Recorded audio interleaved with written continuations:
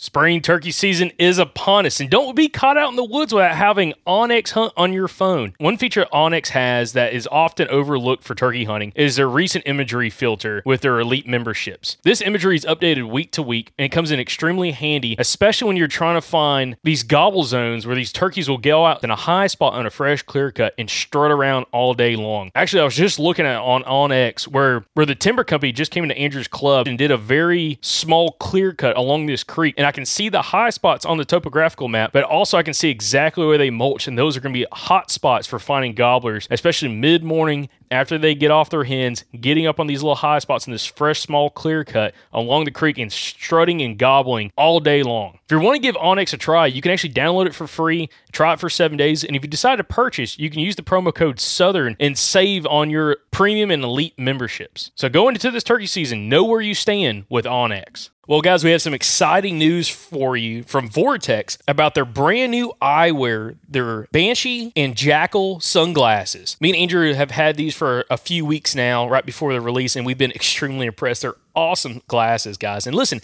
if you're needing some new sunglasses, not only do they have the VIP warranty, but they're tough as crap, guys.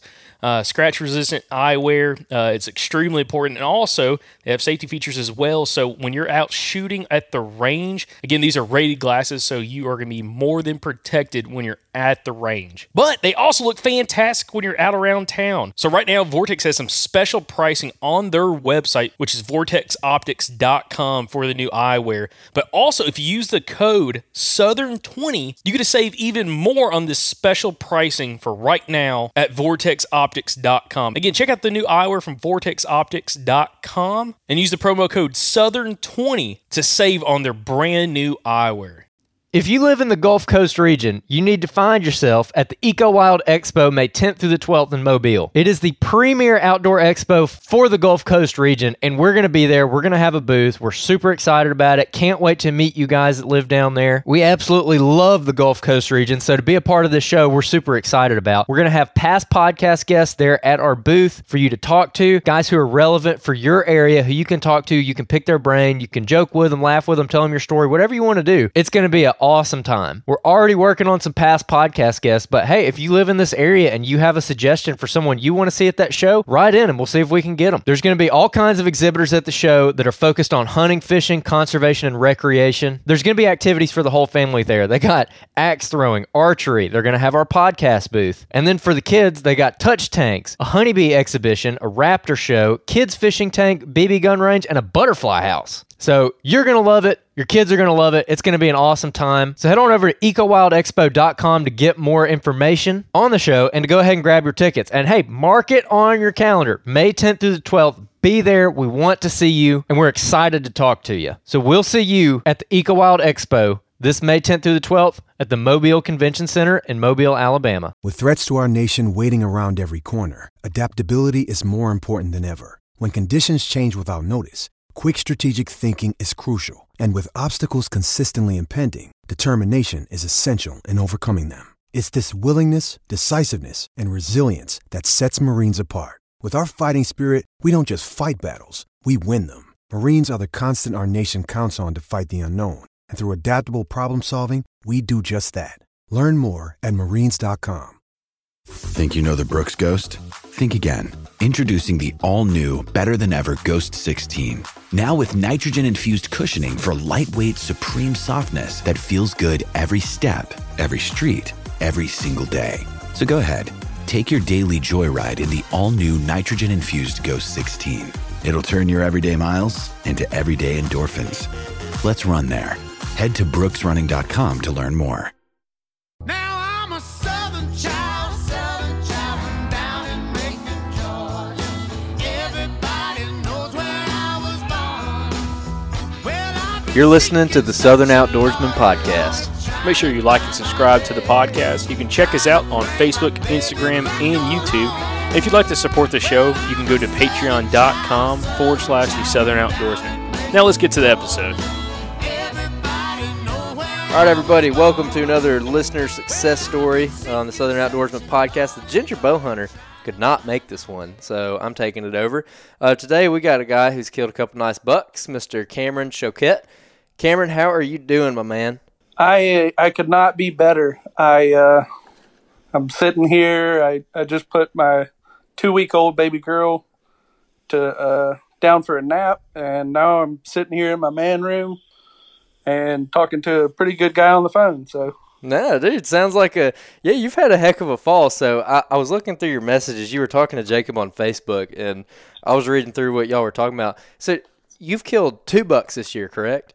I have, and I'm very fortunate to be successful in doing that, and I'm even more fortunate that I have access to some pretty good private land. Yeah, man. So 2 bucks and a baby girl. That's a pretty dang good year. Which I like that we're interviewing you about this, because I know that we hammer down on public land topics a lot, and we're constantly talking about public land, but we always I haven't necessarily gone on private land to like quote unquote prove it, but we've always thought that everything that we talk about would translate over really, really well to private land in the South, because I guess like the core principles are really the same, whether it's public or private, or really depending on pressure, it might not be all that different if you're going off stuff like habitat and stuff like that. So can you give people like an idea of where you're at, what the property you hunt is like? If you look at the map and look at southeast Alabama, I am located and I hunt 30 minutes from the Georgia line and the Florida line in Houston County.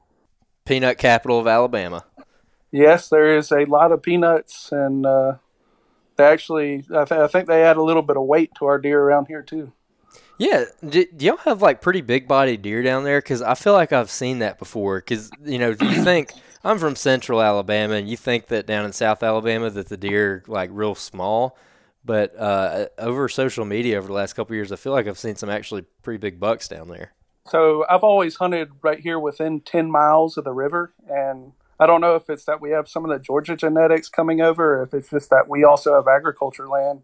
But I mean, both the live weight of both the bucks that I've killed this year was over 200. The first buck was 223, and the second one was 215. Daggum, that's what I'm talking about. So do those deer, do they really hammer down on those peanuts? It is not uncommon early season when before they've turned over the peanuts, that if your headlights happen to go through one of them peanut fields, it's not uncommon to see a pile of them in there. I mean, they really hit that early season, and I currently don't have any agriculture land. We used to hunt it, but early season we'd focus on those peanut fields. And they're just like eating the greens or something? They eat the greens early season, and actually late season, after the peanuts have been harvested and everything, they're out there foraging the peanuts too.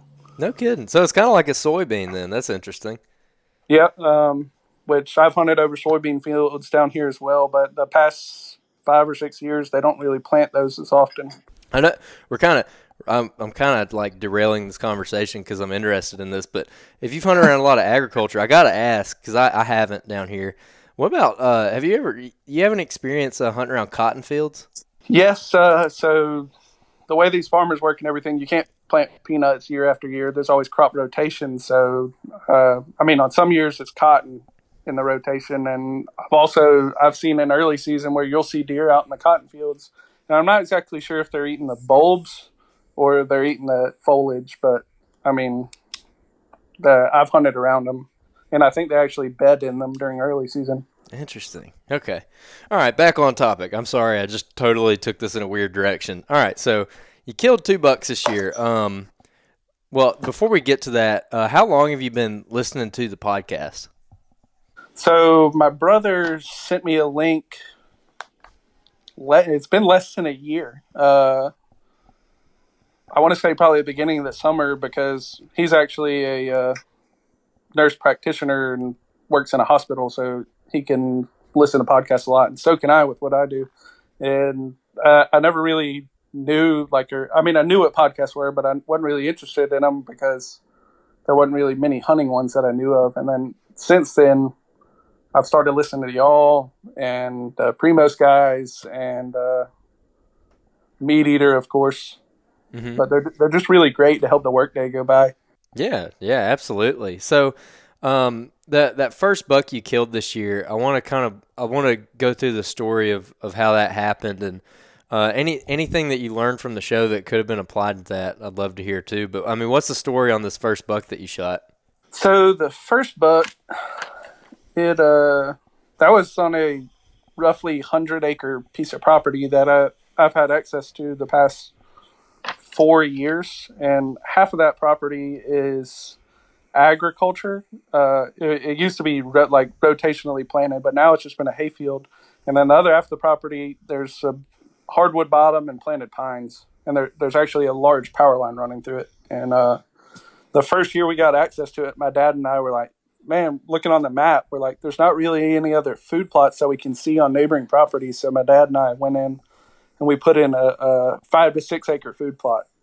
And early bow season, it was, killer. It wasn't nothing to see like 13, 14, 15 deer at a time, which was like real unusual for me at the time. I had never seen that many deer at a time, but rifle season would open, and it seemed like every afternoon I would hunt, you would hear shots. And like in the back of my head, I'm like, these are these bucks, like these younger bucks that I'm watching and stuff. And the past 3 years we had planted a food plot there, and it never had really produced. So I talked to my dad, and I'm like, look, I think we're wasting time doing this. Let's just leave it alone and just stay out of there until we kind of think the rut starts.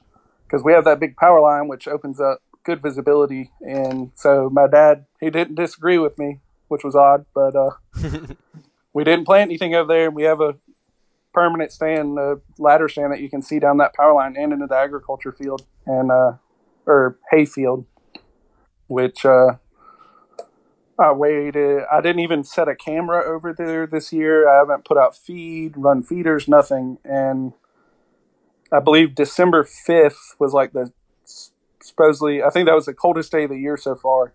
And I went and got in over there before daylight. And I was actually going to harvest a doe for a family friend that needed some deer meat. But as soon as I could see, there was 5 does in the power line. So I was like, let me hold off a bit. I'll wait and shoot a doe later. Well, those 5 does turned into 7 does, and that turned into 10 does. And eventually I'd seen 11 antlerless deer, and I'm like, okay, something's up. There's got to be a buck come out eventually. And then right at about 7 o'clock, there was 3 does and sitting out there, and they've been sitting there for 5 minutes. So I was like, let me shake things up a bit. So I eased my rattling antlers off my hook hanger off the tree. And when I rattle, I'm not a believer in like tickling them. I hit them, because if you've ever heard 2 mature bucks fight, it is loud. Mm-hmm. And I hit those antlers as hard as I could for about 15 to 20 seconds, roughly. I don't know if it was that long. And I just set them down. And not 10 seconds after I had set them down, look back up, I could just see a big body come stiff-legged walking out in the power line, and he walked straight up to those does. And I looked at him and saw it was a mature buck and shot him. Man, that's what I'm talking about. So this spot, so this was a spot that you pretty much didn't go into at all until you went in there and killed that buck? Not one time. It was the first day I went in there this season.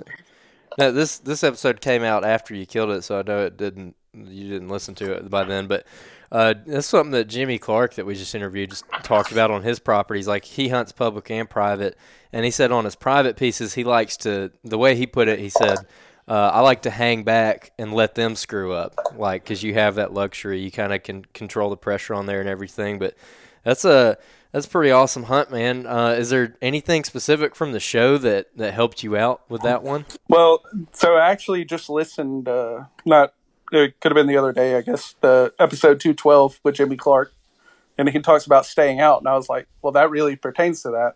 I mean, just staying out and not putting pressure on your deer and letting that place, those deer are pressured. It's just not by us. It's by the neighbors. So we're, just like he was talking, we're kind of making a safe haven, I guess, or a sanctuary, in my opinion, and I believe that works sometimes. Yeah, and it's kind of about having the discipline to kind of stay out of there and go in, because there's certain situations where probably just like what you just had happen, where you might be like, I know that if I stay out of here and go in there at the right time, I got a really, really good chance at killing this thing. Yeah, exactly. Which, I mean, that's proven to be successful for me over the years. And trying to see. I got a cheat sheet here where I've written down some previous episodes that I've listened to, and I don't quite remember exactly who said it, but hunting the does. Like, I mean, especially this time of the year, they're rutting around here, and it's like if you're where the does are, you're where the bucks are. Yeah, a bunch of them have said that. Yeah, it's like a lot of episodes. I mean, you're talking, y'all interview successful deer hunters, and some of the things are going to be definitely in common with each other. Yeah, and that's one of the things that we caught on to pretty quick when we really started like this style of interviewing that we've been doing for like 2 years now with these guys is a lot of them are different, but a lot of them are very, very similar. And but there's always something to get out of every one of them, and every one of them might say something in a certain way that clicks. You know, somebody might say something that clicks with me, but it doesn't click with you, and then vice versa on the next week's episode. You know. Oh yeah. So it's just good to get all these different perspectives. But so let's is that pretty much, does that cover like your first deer? Yeah, I mean, just staying out of the area and then slipping in there, and I don't know if calling necessarily helped, but it definitely didn't hurt because those does didn't even care. Oh, I was going to ask you about that. So the does, how did they react, like body language wise, to the rattling? I mean, I can tell that they would look up my direction up the power line, but I mean, that's not the first time I've called with deer in sight, especially does. I mean, if a big buck's in sight, I'm not going to call at him like that. I mean, but several times I've had small bucks and does well within range and in sight and still rattled during this time of the year. Yeah. Was that like, would you say that was peak rut or like middle of the rut or early rut or what? I guess I would say, I think it really peaks around here around December 15th. But I mean, with the full moon that we had just had, I believe, in that cold snap, I knew some does had to have been in estrus.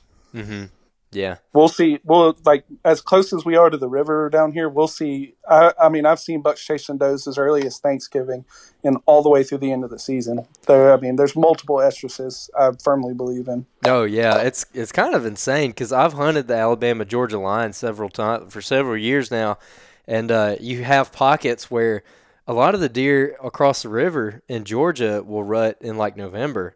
But then you get into Alabama, and the further you go into Alabama, the more of like a January rut it is. And, I mean, there'll be spots where you're right there on the river, and they're like wide open in mid-November. And then literally 5 miles down the road, they don't even start until January 6th or something. It's kind of crazy. Yeah. Yeah. Well, so let's move on to the second deer. So what's the deal with the second deer that you shot this year? So the second deer, that was December 11th, I believe. Right before your baby girl was born. Yes. So we had to have a planned C-section because she was a breech baby. And so she was coming out December 15th. So I knew I had a short amount of time to get it done again if I was going to. And this was actually on a different piece of property, roughly 400-acre tract with just as much, if not more, hunting pressure all around. And just like episode 212 with Jimmy Clark saying staying out and not putting pressure on the place, I've really implemented that. And how I've been able to do that and not like feel like I'm missing out or whatever is I've actually got some cellular cameras. And I believe in using cameras, but I don't believe in killing the deer over the camera. But so like I have, not on every food plot, but some of our like best ones, I'll have a cellular camera on them, and I run feeders too, and I'll have a feeder in that plot as well because I'm trying to hold the does. And so I mean, I run those cameras year round as well. In early season, before the season actually, I got a picture of this deer. Last year he's a clean mainframe 8-point, and he decided to throw a kicker off each of his G2s this year, and he's got a 5th point on his right main beam, I believe. And kind of was like, I'm going to try killing that deer if I can. And I never really had daytime pictures of him except like preseason and everything. And just like Jimmy was talking about staying out. And I stayed out of his area up until rut, or right at the beginning of December is when I first started hunting a few times, which I think this year, as crazy as this year's been between COVID and having the baby and everything, and also remodeling our house, I've actually hunted less than 10 times. Like gone out and actually sat in the stand trying to kill a deer. And I believe it's all thanks to these cameras. But the 2 days prior, I got a picture of this, I'm going to call them an 11 point because you can hang a ring on them. And 2 days prior, I got a picture of them fairly early, right before daylight, about 450 yards from one of our permanent ladder stands that's overlooking this clear cut. And on December 11th, it was another fairly crisp, cool morning, and I was like looking at the maps and everything. I'm like, if he's bedding, I think he's bedding directly in the center of our property, if he's bedding on us at all. And this ladder stands 400 yards south of where this food plot is, and a camera that I got pictures of him on. And I slipped in there well before daylight, and I access when I access this part of the property to hunt, I park on the side of the main public road, and and I don't open gates or anything because I think some of these deer can hear when you open those loud creaking gates. And I got my stand, and it wasn't 5 minutes after daylight I started seeing a little bit of doe movement and everything, and that kind of slowed down a little bit. And I was like, let me pull out my antlers, and I beat them like I beat them hard. And it wasn't a minute or two later, here come two young rack bucks looking. And they're cruising looking for where that fight was. And I watched them, and they eased off. And I watched another few deer, few minutes, whatever. And they were easing off towards behind me to a different bedding area. And meanwhile, the bedding area I think the big buck's in is in front of me. And I beat the antlers again. And here come, not a few minutes later, here come another decent young buck. He did the same thing, and he followed and went for those other bucks, went off to more bedding area behind me. Well, it just kept repeating, and it got later and later in the morning, and it was about 9 o'clock, and I actually needed to go help my dad move some equipment or something. And I was like, let me beat him one more time, and I hadn't seen a deer for 30 minutes. And I took those antlers, and I beat them as hard as I could. And at the end of my sequence, I took them, and this is a short ladder, and there's some not Syriae bushes, but baka bushes or something, just small, scrubby stuff in front of me. Mm-hmm. And I took them and just threw them into those and just made all sorts of racket, hitting limbs and stuff. And it wasn't 20 seconds later, I look up, and that buck is busting out of the wood line like a dang linebacker. He looks mad, and steam is coming out of his nose.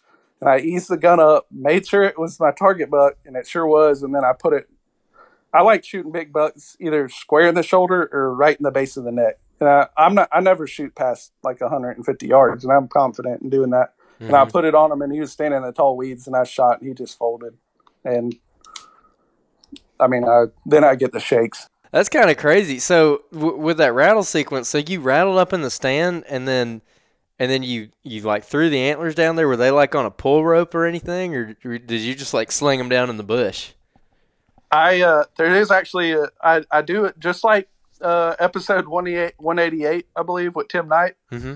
And his calling with doing it on the pull rope. I do that, and I leave them on the pull rope, and I will make ground sound with them too. And I killed both those bucks with my rifle, but I also bow hunt too, and not just during bow season. I've been carrying my bow, I think, the past 2 hunts, and I'll just do it occasionally, but especially bow hunting, trying to get them close. I'll dangle them on the ground, just like Tim said. But I'm a firm believer that the calling definitely had something to do with killing that last one. Yeah, that's pretty incredible. I always struggle to have confidence with rattling like that. Is it so rattling multiple times in a row like that? Is that something that you've done often with success? I don't know about often, but I know it's worked. It worked last year with the largest buck I've killed. That I actually killed him on December 15th of last season. It was the 4th or 5th time that morning that I had rattled, because I'm a firm believer in doing it more than once, because deer aren't just sitting in one spot, in my opinion. I think they're moving, and there's a certain distance that they can hear that. And I actually listened to I guess it was the Primos podcast, and Jordan Blissett, and then we're talking about that, how they hunt up in Kansas, and it isn't uncommon to rattle every 10 to 15 minutes. And I think it can work here in Alabama too. And I mean, Mm-hmm. all I can say is proof's on the wall. Yeah, that is definitely a really good point because that time of year, like you said, they're not just laying there. It's like you're not rattling to the buck laid up in the thicket 100 yards away. You're rattling to that buck who's cruising, somewhere around you, and he's up on his feet and he's walking, and he's not where you can see him. Exactly. And one of those could be walking somewhere around you at pretty much any given moment. Like you don't know when they're there because you can't see them, but if you know that there's deer up and on their feet, I could see how that makes a lot of sense, like rattling that often. And another note, like that 11-point I killed this year and my 10-point last year, then multiple neighbors had those deer on camera. And it's just like, I have good neighbors, fortunately. Like they like shooting mature deer too, but it's always kind of I guess, I don't know, I don't want to say competition because it's more than, hunting's more than that to me, but it's good to know like they had them on camera as well. But I believe, just like Jimmy was saying in episode 212, staying out of there. My property, like we hold the does, and I think the bucks just feel more comfortable in there because we're staying out of it. What amount of pressure do you think those deer will tolerate? I mean, like, does it make you nervous to go in there and smack 2 or 3 does before the rut comes in, or do you like try to not kill does until after the rut? No, so we'll kill does. We kill a few every year, and we're doing that if we can help it on the very outskirts of our property. And like, there's actually a public road that cuts through and cuts off about a 40-acre chunk of the property, and it butts up to very good woods and everything too. And we can easily shoot all the does that we want to be able to eat on that side. And like, so on this main side of the property, we're trying not to kill anything in there except a buck that you're going to mount. Or predator. I mean, we shoot every predator we see. Interesting. I'm a firm believer in that. I won't second guess shooting a coyote in a heartbeat. And actually last year, the biggest buck that I've personally killed, I shot a coyote 2 hours before I shot him in the same stand. Oh, nice. He died. I mean, he was standing like 50 yards from the coyote when I shot him. The dead. So nice. I don't think coyote hurts at all. If anybody out there has any second guessing about shooting a predator, I'm shooting one every time. But that's my opinion. So what you mentioned your cell cameras.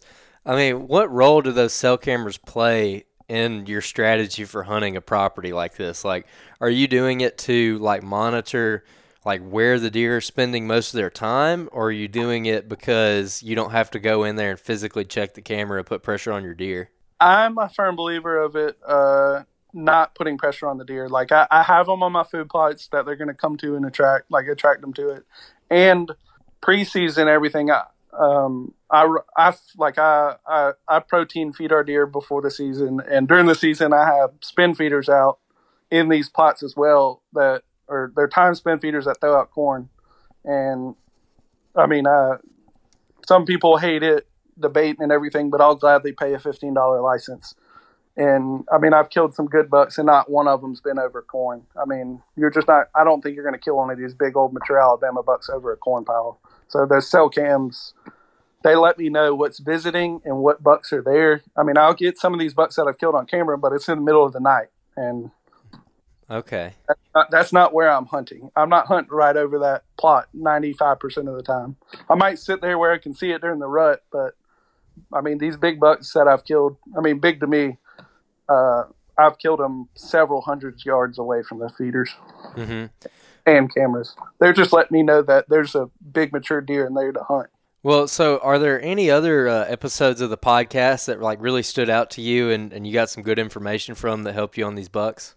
I wrote down here episode 200. I think that's when you had the 3 guests. Yep. There, Mike, Barry, Jamie, and Wes. Yeah, I believe that's right.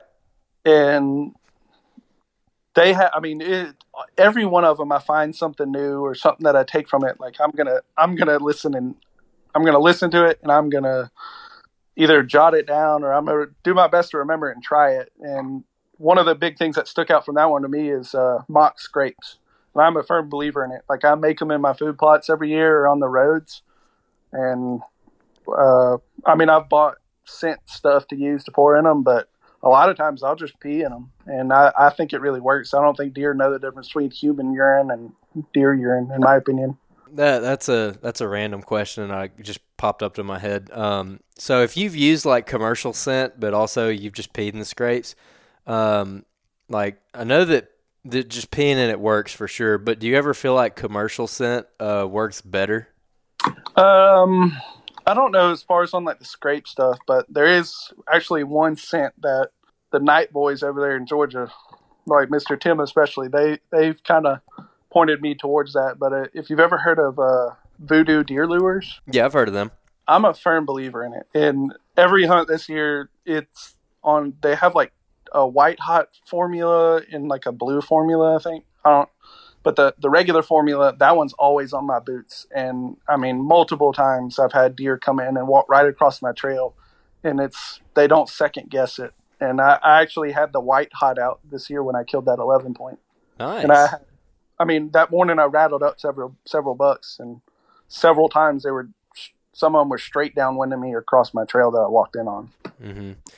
Yeah, man. That episode that we did with the three of them, that we recorded that way back in September, and we knew that we were going to do it for our 200th, and it was hard to sit on that one for that long because that was a really fun one to record, and I got a lot out of it because those guys are, I mean, three of the most consistent, like big buck killers, especially on public land, probably in the state of Alabama. I mean, they're definitely up there in like the top 5%, probably the top 3% or better. I mean, those guys really get it done consistently. I mean, Jamie McKay's already killed 2 bucks this year. Michael Perry's already killed 2 bucks this year. Actually, Michael Perry might be bucked out now that I think about it. Yeah, man, just great guys, and got a lot out of that episode as well. Well, Cameron, so you've got 2 buck tags filled. You still got a little bit of season left, but you got a little baby girl that's now here. Probably going to cut into your hunting season quite a bit. I mean, what are your plans on going out and filling that last tag? Fortunately, I got this private land to hunt. There is some other mature bucks I have on camera, but since I'm running out of wall space, I'm definitely done with my rifle for the rest of the year. I've actually gone out twice since I killed those 2, and I've just been toting my bow, and I've had deer in bow range both times, just nothing mature enough in my opinion. So I'm gonna do my best to slip out a few more times. If the wife gets mad, maybe she'll kick me out of the house for an hour or 2 here or there. But other than that, I'm either gonna be bow hunting or go sit with one of my nephews in a box stand and tote the video camera. I like videoing a lot. I haven't done so much on the deer hunt in the past few years, but turkey season, that's really what I'll be ready for. Nice, that's awesome. I got one more question. I forgot to ask about it earlier, but before we started recording, you said that you were actually in a club with Tim Knight when you were younger. Tim is the guy we've interviewed. Can you talk about that a little bit? Yeah, so growing up, I was fortunate enough. My dad got a membership in a pretty I think it was about 5,000 acres over there in Georgia, right on the river. And I mean, there was several good hunters that I got to hunt with, but Mr. Tim kind of stuck out the most, just being as nice of a guy as he was, and he wouldn't hesitate to answer any questions I ever had and give pointers here or there. And I just strive to be as good as bow hunter as he is one day. I mean, not only deer, but turkeys too. I mean, he is a true woodsman in my opinion. Yeah, man, Tim's the real deal, definitely. But so Cameron, dude, congratulations on your bucks. You've had a heck of a year, and I hope that your season continues to be great, man. Oh yeah, I mean I don't know how much better it can get. I mean, I've already been blessed so far this year, and I'm just ready for 2021. Yeah, I heard that. 2020's been a rough one. Yeah. Well, so last thing, if you could leave the listeners with one tip that you would believe would help them have some more success, maybe let's narrow it down to like our private land guys, since that's what you've had experience with. If you had to give them one tip, what would you tell them? Unless your cameras are way back in the woods, close to their bed, and don't hunt your cameras. Don't get so caught up on trail cameras. I mean, every time you're going in there, you're pressuring your deer and you're leaving your scent there. Don't hunt your cameras. Hunt the deer themselves, which I've heard that in several of your podcasts already, and I can just reiterate it. Absolutely. Cool. Well, Cameron, we appreciate you coming on, brother. I appreciate y'all and enjoy listening to every one of them. Thanks again, everybody, for tuning in to another episode of the Southern Outdoorsman. And thank you to Blackberry Smoke for the music for the podcast. Also, to follow along with us, make sure you check us out on Facebook, Instagram, and YouTube. And if you'd like to support the show, you can go to patreon.com/The Southern Outdoorsman. Until next time, y'all stay Southern.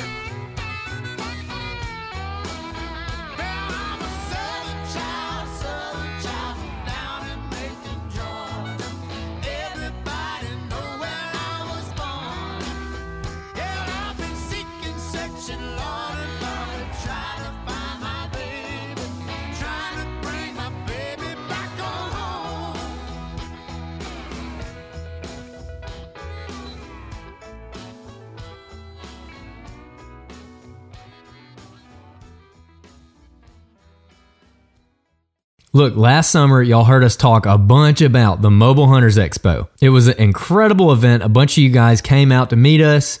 We got to talk to, I don't even know how many listeners. If you heard all that last year and you're like, dang, that sounded cool, I should have went to that. Here's your chance. You need to make it to this one. It's June 28th through June 30th in Dalton, Georgia. All right? Giving you a heads up here, so go ahead and mark it on your calendar. June 28th through June 30th, Dalton, Georgia is going to be the 2024 Mobile Hunters Expo. We're going to be there. A bunch of our past podcast guests are going to be there. There's going to be seminars. All of the mobile hunting companies are going to be there for you to try out gear before you buy it. It's like the one event of the year where all of the mobile hunter ecosystem just kind of congregates in one place. And Chris and Josh and the guys have done an absolutely phenomenal job putting this thing together over the last couple years. And it keeps getting better every year. So like I said, make sure you come see us. We're going to have a gigantic stack of free stickers to give away to every listener that stops by the booth. And we're going to have merch there to purchase. We're going to be recording podcasts, shooting videos, all kinds of stuff. So like I said, don't miss it. You can head on over to the mobilehuntersexpo.com to look at show schedules and dates and go ahead and grab your tickets. So y'all go check it out at the mobilehuntersexpo.com.